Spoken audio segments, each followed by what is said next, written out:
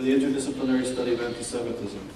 And today, as you know, it's Yom HaShoah, the day that we commemorate the Holocaust and also the people who resisted against the Holocaust. And I'm grateful for those of you who have come here, and I'm grateful for our two speakers, and we're really honored that they're here.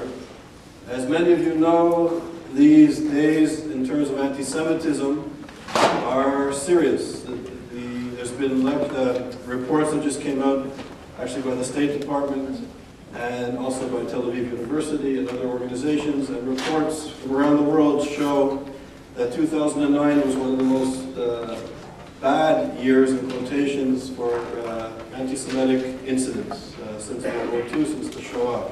So this is a time when we really, I think, need to take stock, as we do during Pesach, about notions of freedom and taking stock of where we are in the world. And certainly in terms of anti-Semitism, we really need to understand the new forms of anti-Semitism, the modern, contemporary context of anti-Semitism as we commemorate the Holocaust. And today, as we speak, as many of you know, in Washington, there are representatives from nations from throughout the world meeting today to discuss the question of nuclear arms and the possibility of rogue states or terrorist organizations acquiring weapons of mass destruction, which unfortunately is also perhaps the elephant in the room, or it's certainly in the backdrop of our discussions today as we commemorate the Holocaust. So today we're really fortunate to have two outstanding women who are really, in a sense, leaders in the contemporary fight and struggle against anti-Semitism. And as you'll hear, a person who survived the Shoah, who is also still, in a sense, I don't know how to sum up these words. I heard her speak in Stanford, and you'll see she has a spirit that transcends the hatred that we're here to commemorate. The first speaker will be Stella Bengal. She's a survivor she was born in Vienna in Austria. And when we met, we were discussing, this is where my mother's father came from. He was from Vienna. She grew up in Vienna, and beginning in 1938, at the age of 11, she witnessed the rise of Hitler's regime and the Nazi regime in Vienna. And this affected her family and her family's livelihood. Her father's store was taken over by the Nazi regime. Stella's father was taken to Dachau, where he was murdered. And her mother was sent to 3 different concentration camps, including Auschwitz. Mrs. Bengal came to the United States, survived the Holocaust, and she arrived in 1940. During the last 20 years and more, she has lectured throughout the country at synagogues, at schools, and in universities throughout the United States, as well as in Europe. And in 2008, she made a trip back to Vienna, where she actually addressed the government to discuss her experience as an Austrian citizen. And she'll speak to us today about her experience. We're also really privileged to have Hannah Rosenthal, who's the ambassador or the representative of the State Department.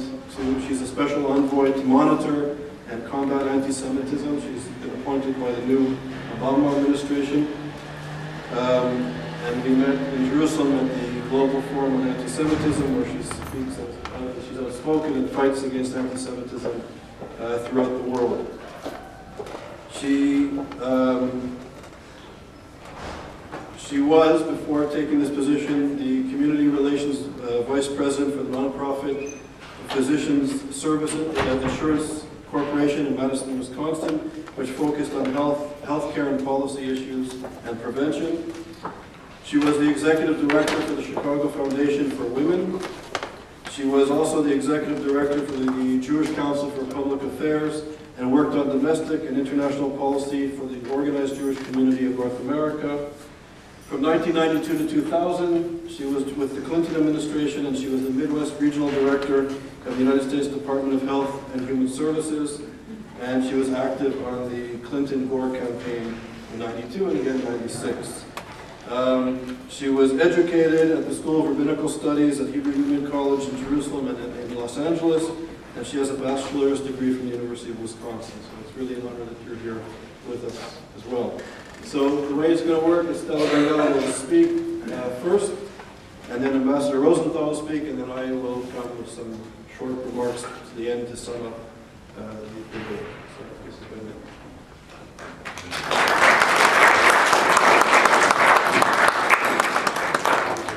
I must welcome you at all. Thank you for coming. I was born in Vienna, Austria, and they call it the hotbed of Austria, the worst of worst. They didn't like the Jewish people even before Hitler came in. If you want to become a doctor, you couldn't get into a medical school unless you had very high marks. There was a man, Theodor Herzl. He went to law school, and after law school he wanted to become a judge. They told him, "You cannot become a judge. You are a Jew." Well, he became a journalist, and he looked for a country where all the Jewish people could come. And this was the beginning of Israel. He looked for a country, Israel, that all Jewish people should move to Israel, which was that time Palestine. But he died very young. He was only 45 years old, and he died on heart problems. I lived with my parents and grandmother in Vienna. He had a business, he was in the fur business, and things ran very comfortable. I went to school, and they called me all kinds of names. It was very tough. No Jewish teachers were accepted. Well, we lived along and struggled and did our best. There were synagogues, we went to synagogues, we went to shuls, but I never felt very comfortable. Finally, in 1938, March 14, overnight, Hitler marched into Vienna, Austria, with his army. The next day I went to school. The teacher said, "Jewish children, back of the room." So we went back of the room till they will find a building where Jewish children could go to school. Well, we were struggling along. My father was still conducting his business. The synagogues were still open, but it was not comfortable. I walked on the street and I was beaten up. You had to be very careful. One day I walked the street and there were Nazis with the brown uniform, they call it the SA. and they had toothbrushes, and they handed me a toothbrush to kneel down and clean the street. And all the Nazis, they stood around and laughed. They gave, you finish, the next one has to clean the street. Okay, in the meantime, my father had received affidavit to enter the United States, that we all come to the United States. But they gave out numbers. You had to wait for your number. My mother and me were born in Austria, and my father was born in Poland. So we had a higher number to wait because we all went under Polish quota. Well, in the meantime, you had to find another country where you have to stay and wait till you're next to go to the United States. But it didn't work out like that. November 10th, 1938, my father took me in the morning to the new school where all Jewish children had to go. But we didn't go every day because there were too many children and there couldn't fit in so many children. So we went every other day to school. Well, on the 10th of November, 1938, my father took me to school and he kissed me goodbye, and that's when I saw him the last time. I didn't know from anything. All of a sudden, when my school was finished to go home, my mother picked me up and says, you know what? My father was taken away from his business.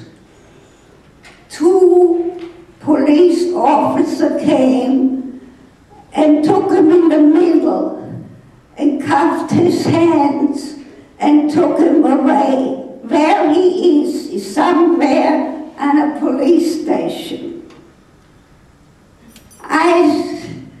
Let's go home and have lunch. We went home, tried to have lunch. There was a knock on the door. You have to go out of your house. So my mother said, what do you mean I have to go out of my house, our apartment? We need your apartment. You have to go next door to 2 families together in one apartment.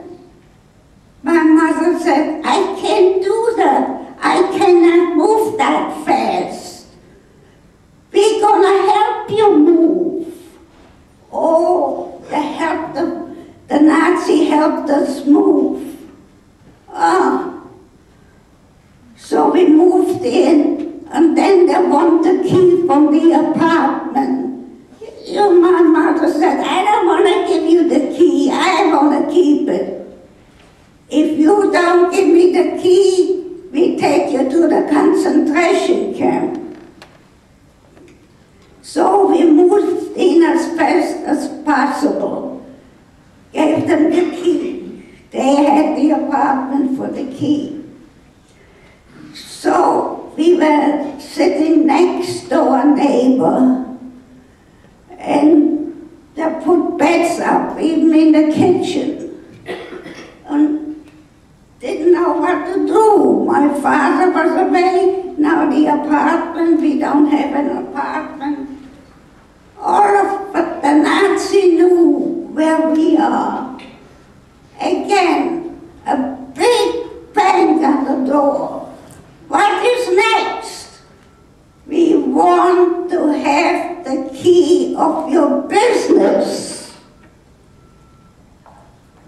So my mother said, this is out. I cannot give you the key of the business. I gave you the key of my apartment. If you don't give me the key, you get sent to the concentration camp. Oh, I went down with my mother. We went to my father's business and went up fast. I was screaming. Again, a knock on the door. We cannot open the business.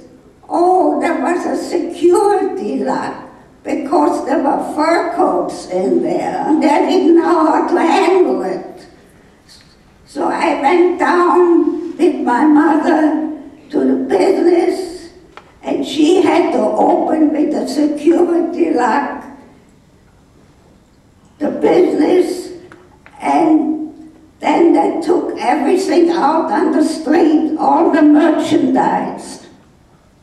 They took down all the shingles, all the names, and hired a truck to go back and forth, to rip off the names of the shingles. He had on top shingles and pictures of fur coat. The truck smashed it all up, and I start crying. We have no home, no business, and where is my father? Okay, we slept in the neighbor's house. Then my mother said, you know what, we're going to the Gestapo. The Gestapo was only like a 3/4 walk. We went to the Gestapo, and there was an SS man in black uniform, and we asked, where are all the men that were picked up today? And the man says, we don't know. Then we took a walk home and we passed a police station and we saw trucks, a lot of trucks. Oh, there's something going on. They're going to take them to the railroad station, to the concentration camp. Okay, we went home, and the next morning, we went to the Jewish community. And my father was very, very active in the Jewish community. There was a big speaker. All the men who were taken to the concentration camp are in Dachau, near Munich. And we're going to send them food packages. And they will write home every 2 weeks. Well, it was a very, very tough time. Finally, we got a letter from Dachau. My father writes us, and he thought he still has his business. And he told my mother, this certain codes belong to certain people, because people had all kinds of repairs and new codes. And we wrote back to him, but we couldn't write back to him what happened. So we exchanged every 2 weeks a letter. And January 20, 1939, they sent us the urn. My father was killed in Dachau. Well, we took the urn and went on the cemetery and opened my grandfather's grave and put the urn in the grave. As we walk along on the cemetery, the Nazi came on the Kristallnacht and they're shooting in the graves. And a lot of graves were demolished. So I had no father anymore. I only saw him last time when he went to school with me. So far, we got food packages, and we only could buy a certain amount of food. Only after 5 o'clock we could go shopping, all the Jewish people. And when Hitler came to Vienna, no Jew was allowed to be on the street. They guarded the street. All of a sudden, I got a letter from the Jewish community. There are children transport going. Any USA, England, and Sweden, Norwegian. Now I know my father was very active and helped me. And I put down, I want to go to the USA, New York, because I had relatives there. Finally, I got a letter. I'm accepted to go to the United States because I had an affidavit, and even the number was high, but I could go alone with other 8 children. Well, that was something nice, but I wasn't too happy because I have to leave my mother and grandmother. Well, I went to the Jewish community, they looked us over, and then we went to the consulate, we saw the doctor. We were about 36 children.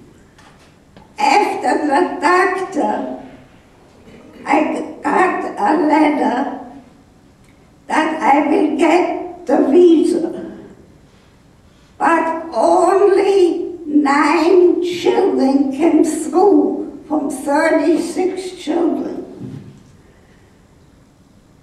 Well, many times we had meetings, how we gonna arrange the trip, and there was a psychologist, and he talked with us, and he asked me where I'm going to stay in the United States, and I said, I will stay with my relative as sister of my father.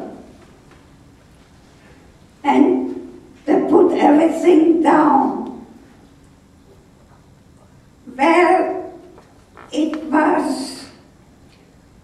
November 1940, when we got all together, and my mother took us to the railroad station, and we all 9 walked in with suitcases, and there was a rabbi who organized it, and his secretary was our nanny who would come along and take care of us.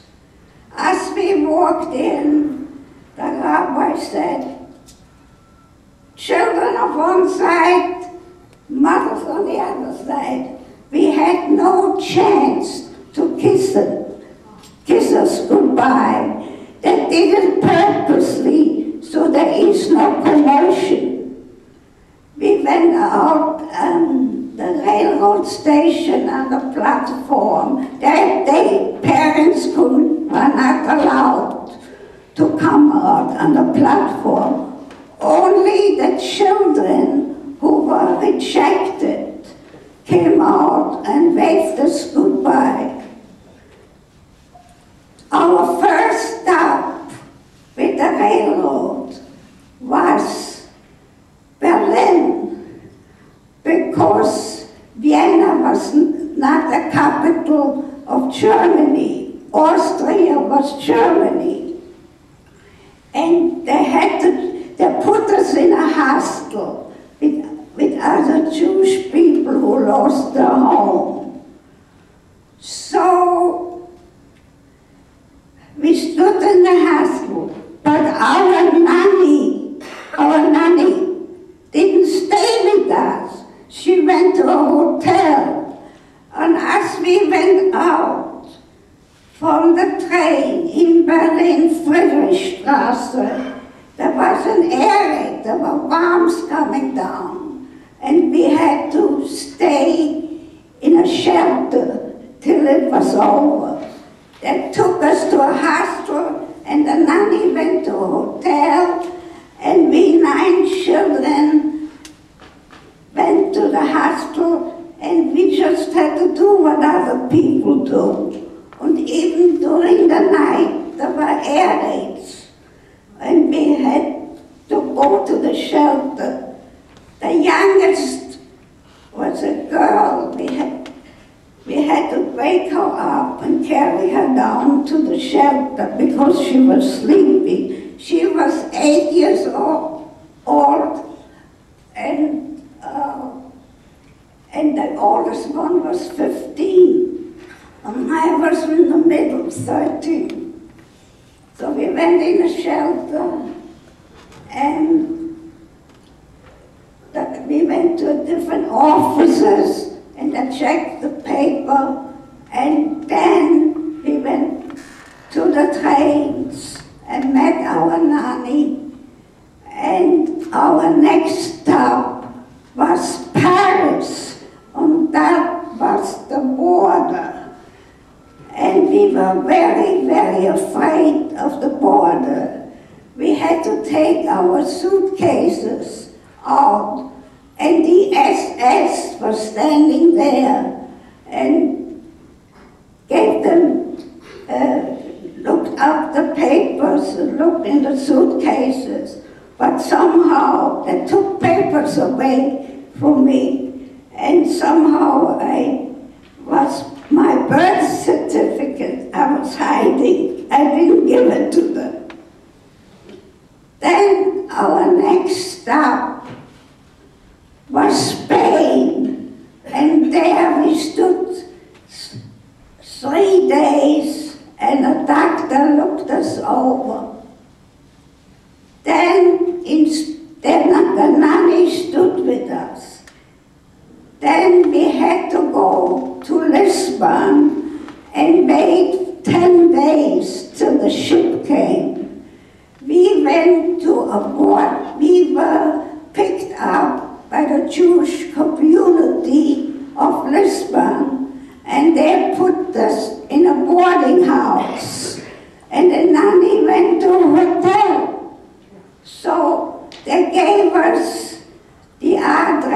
where we have to come in the evening and have dinner. And they gave us some money to have breakfast and lunch. And the two oldest ones, Susan and Arthur, about 15 and 16 years old, they had the money and they paid for it.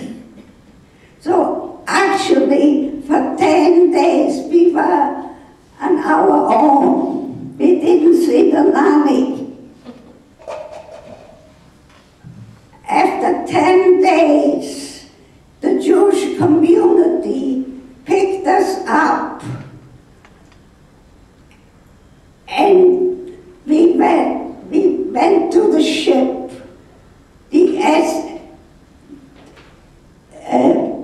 The ship was a small ship, and finally we saw our nanny there. We met her.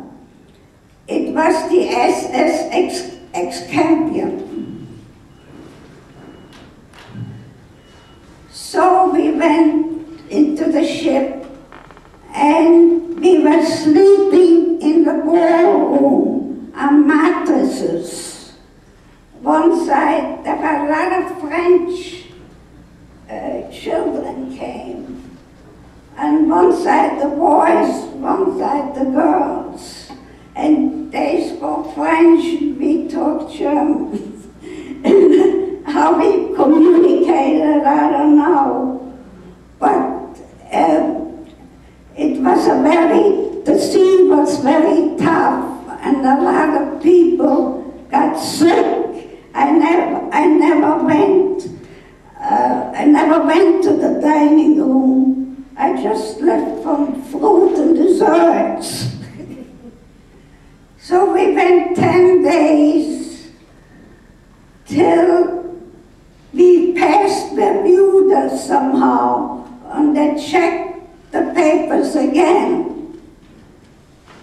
And I was supposed to be picked up from relatives.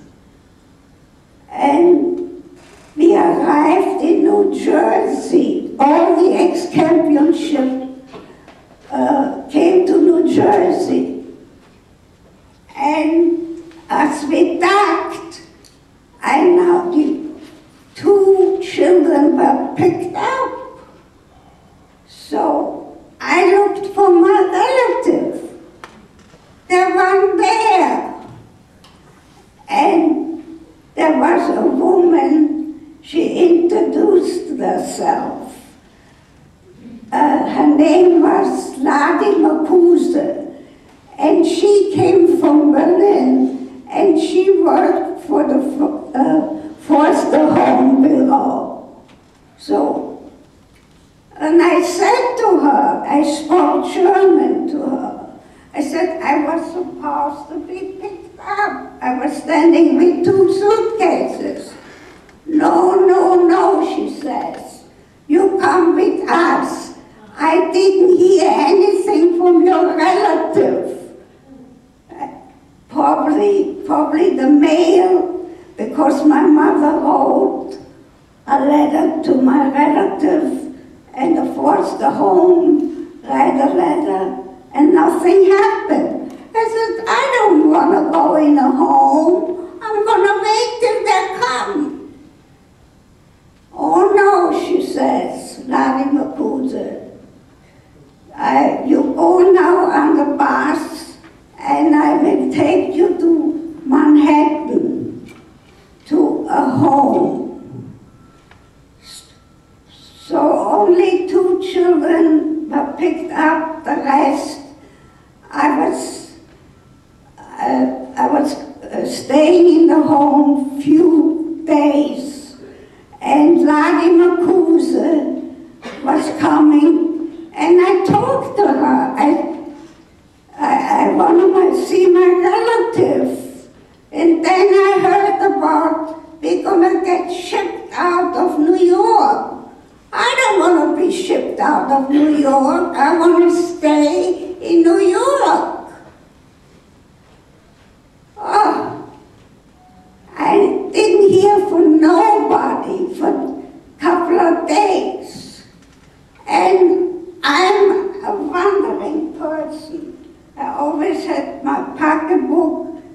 the address of my relative. Finally, I went to the library. In the library, a man came fixing a window, a contractor. And I'm very, very nosy what he's doing. So I went to him, looked, and he started to talk English to me. I said, no, no, no, I don't speak English. Can you speak Jewish, Yiddish? I say, not fluently, but I can communicate with you. So I communicate with him in Yiddish, and I gave him the address of my family and made a copy. So he looked on the address and said, you know what? I have friends right in the neighborhood where your relatives live. I will go over and talk to them. Oh, this is really nice. I thanked him. And the next day I was sitting around. All of a sudden the receptionist called me. You know, your family is here. Oh, I was so happy.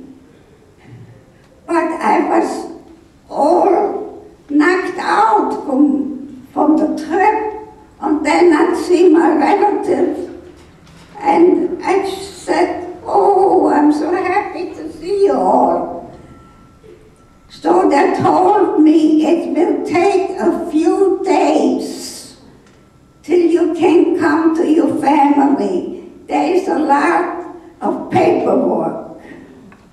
Okay, I stood there a few days, and then my uncle came and took me to his home. And my aunt and my little cousin. Finally, I went to school and took out easy books.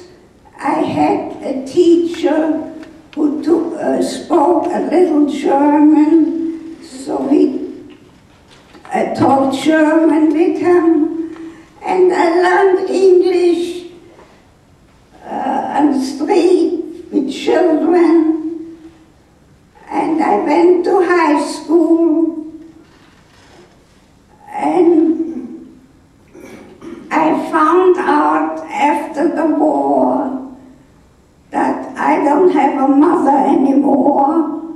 The Jewish community got in touch with me and said my mother and my grandmother was taken to Theresienstadt concentration camp. That's all I knew.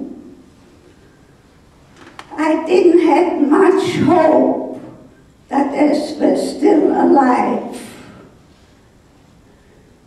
Then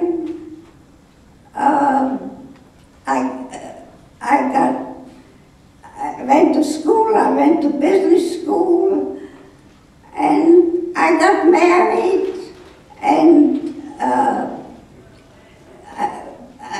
I had my daughter, and she grew up to a nice lady, and now I have 2 grandsons, and I'm a great-grandmother. And 2 years ago, I got a letter. I'm invited to Austria, Vienna, Austria. And I said, oh, I don't think I want to go. It's too many problems. I don't think I want to see the people. And as I talked with people, they said, look, go. It's a different generation, a different government. Go. And finally, we were 250 people who got together, and I took my sister along. She was my secretary. She wrote everything down. Finally, we arrived in Vienna, and they put us in a hotel. But in the meantime, I had a student from Innsbruck, that's the skiing resort, who took my story and made research about my mother. So they came from Innsbruck on a Sunday, and I went in touch with them. We all went in touch, and I found out that my mother, my grandmother, were in 3 concentration camps. In Theresienstadt, in Auschwitz, and in Hofbau. I don't know where that is, I think Germany, and they gave me the exact date when she died. How the Nazi must have kept up everything in the books, I don't understand. I did a lot of speaking with students, and I went right to the point with them. I said, you had grandparents. Did your grandparents say anything? How Austria was years ago? They said, no, they never talked to us. Well, things were very bad. And there was another group who came from Salzburg, and they made reports what happened. So they came back. I had a professor from Innsbruck I spoke, and a professor from Salzburg, and they all made reports. The professor from Vienna sent 2 students to me to make reports what was going on. So I took them out for lunch, and they make a report about my life. They took me to the cemetery where my father urn was buried. I fixed up the grave because it was in bad condition. And to calm me down, I took a cruise on the Danube with my sister-in-law. Then came Friday night.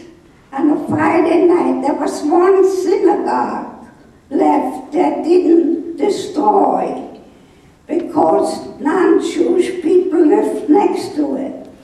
So I went Friday night to the synagogue, and believe me, there were trucks and policemen with machine guns standing, and I had to show my passport. And in the synagogue, the rabbi spoke English, and he welcomed the old children. After that, they invited us for a Shabbos dinner, a yeshiva, and there were all kinds of speakers.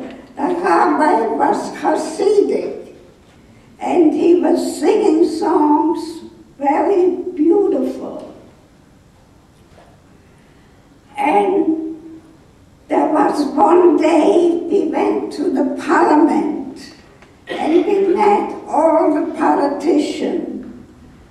We met the Councillor of Vienna and other politicians. And then they took us outside, they call it the Helgenplatz. There were all chairs for us to sit down on either for politicians talk to us. And we were protected by police with machine guns. And they apologized what happened. They said, well, it's a new generation. It's a new government. Now, when I went to the synagogue again, we went to a cafe, and when I looked around, oh my God, there I was sitting. Judenplatz means Jew Street. And I got the shakes. It's still there? Huh? They have a new generation, and they have a new government, and they're still Judenplatz. Oh, that's terrible. We went back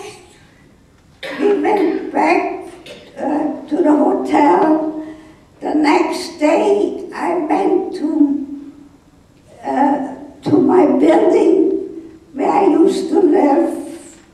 I went to the business where my father had the business, and it was all shut down. I couldn't even look down.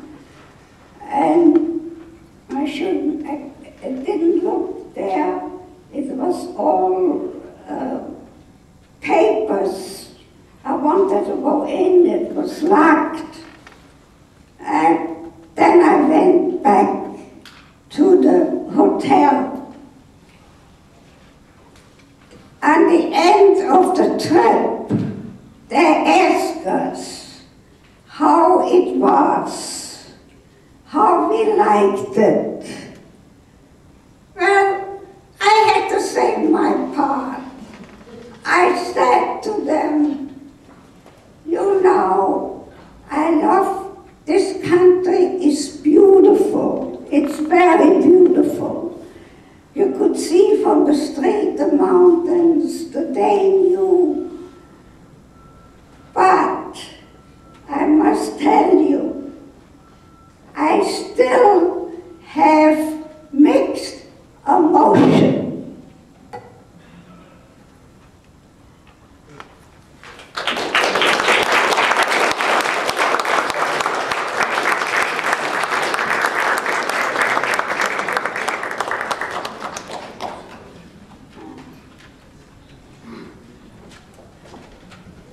Thank you very much, Mrs. Bengal, and thank you for sharing your story with us and to come all the way to New Haven to be with us. We really appreciate it. I think you remind us who are studying anti-Semitism and people like Ambassador Rosenthal who are engaged in policy and anti-Semitism. I think you remind us what we're supposed to be doing, and you remind us of our mission. So thank you very much for sharing your experience with us. One more announcement. I wanted to also mention to thank the ADL and the Jewish Federation for co-sponsoring this event with ESEP today. Talk about mixed emotions. As we, every year, revisit officially the Holocaust and Yom HaShoah, we tend to look at the darkness, the reality that human beings could do this, that in fact, cultured people built efficient death factories, and sometimes we need to be reminded of the incredible courage and example you give us, Stella, for your survival, for your willingness to tell your story, for your smile when you tell parts of it, for your righteous indignation that you still have. And I'm really quite humbled to have been sitting here listening to you and to have to follow you. I am an extremely lucky person. In my life, I have been raised with the Holocaust. We share something, Stella. I'm the child of a survivor, and you're a child survivor of people who did not. I was raised in a family from as early as I can remember. We were talking about the Holocaust. My father was a rabbi, and so he had a platform to talk about it in his sermons each week. He had been incarcerated in Buchenwald, but actually got out, as in many cases, because of the goodness of a Lutheran minister in Heidelberg, Hermann Maas, who helped Dad get out with a fake visa and a fake pulpit and a fake paper to come to the United States, because of course we weren't accepting people also in 1940 unless they had a place, unless they had relatives, unless they had a position. And I stand before you as someone, even though I was raised with the stories, and even though I knew how small my family was, my family reunion could fit at this table with an empty chair.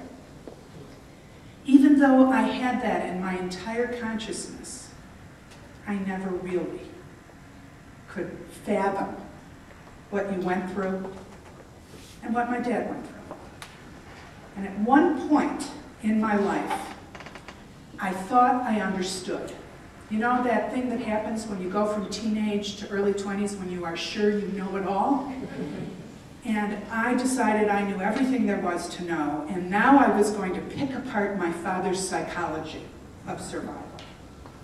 And so I confronted him and I said, Dad, I hear you each Friday night and Saturday talk about compassion, talk about reaching out, of building bridges. How did you come out of this experience as the only survivor in your entire family with any degree of sanity? And how did you deal with the guilt of being the only survivor? And he said to me, Chanala, I survived to have you. And so he took that guilt off of his shoulder and put it on mine.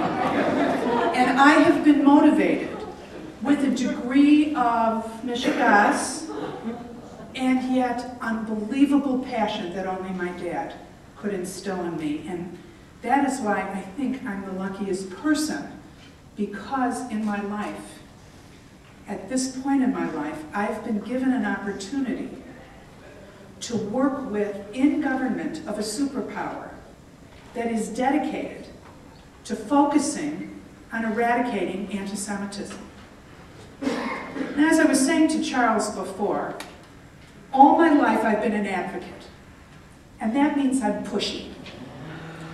And I'm constantly pushing people until my bill is passed, until the law is enforced, until my issue has been reconciled.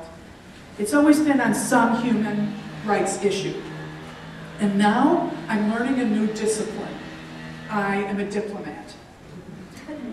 And it takes a different kind of skill set and a different kind of language.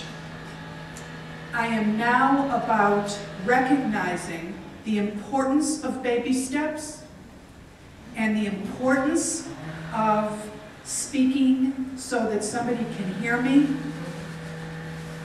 And that's the new discipline. I'm 5 months, really 4.5 months into the job, and I'm still learning it. I come before you as the new special envoy to monitor and combat anti-Semitism. I work in the State Department. The position was created in 2004 by Congress, And so I'm the second person to hold this job.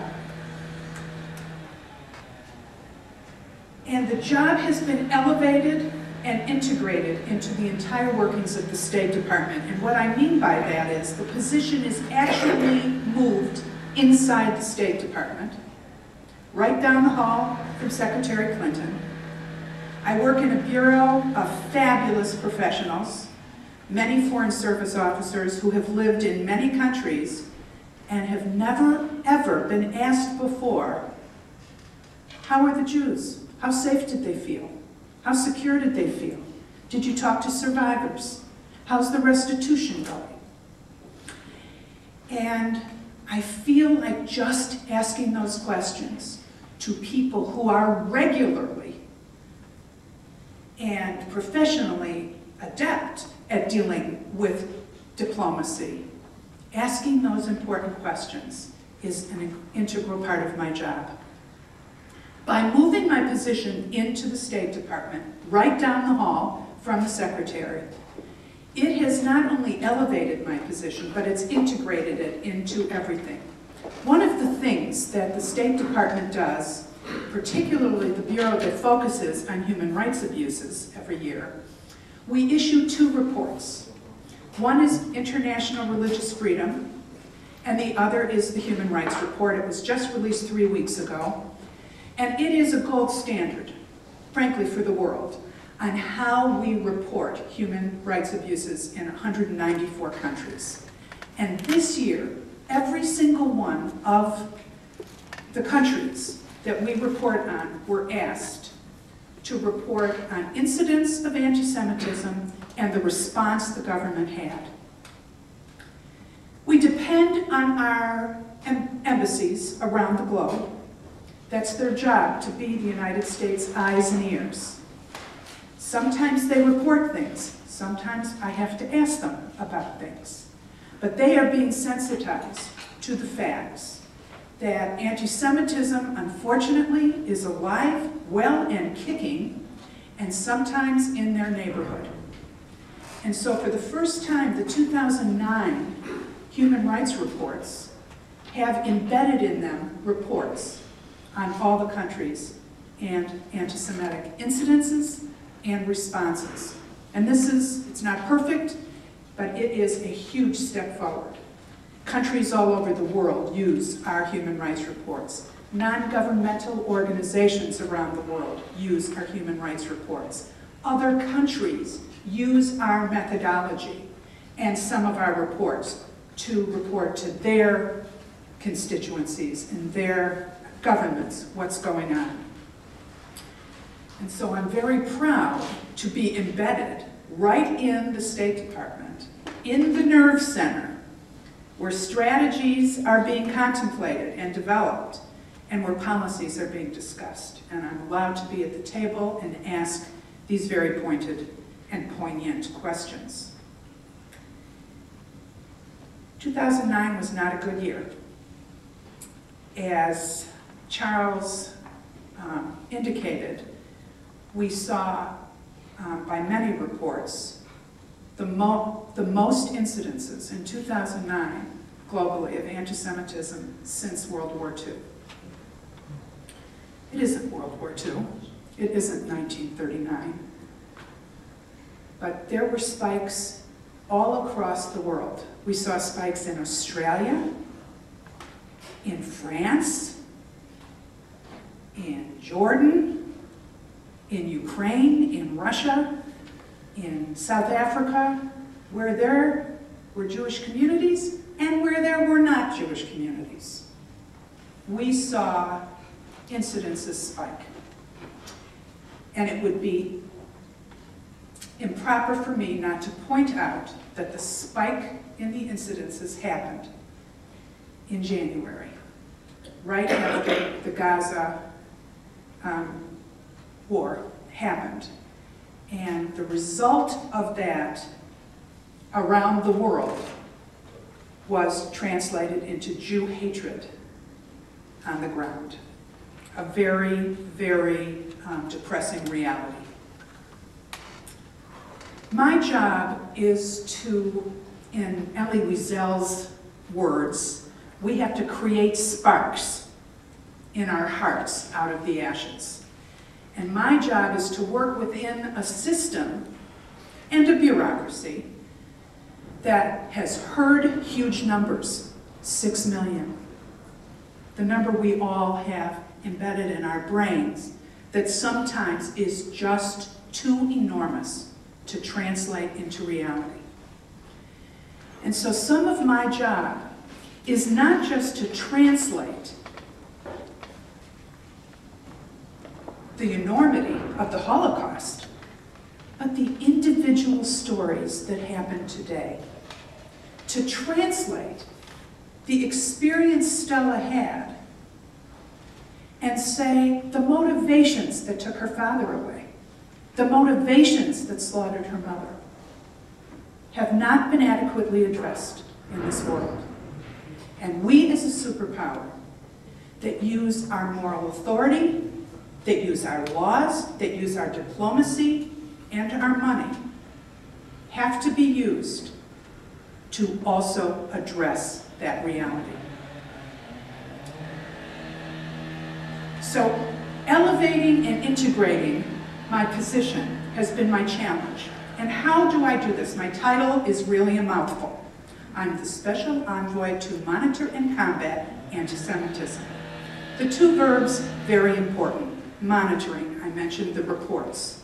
But it also means that every single day, unfortunately, I am checking a classified drive at my computer, my BlackBerry, even this morning while I was waiting for the program.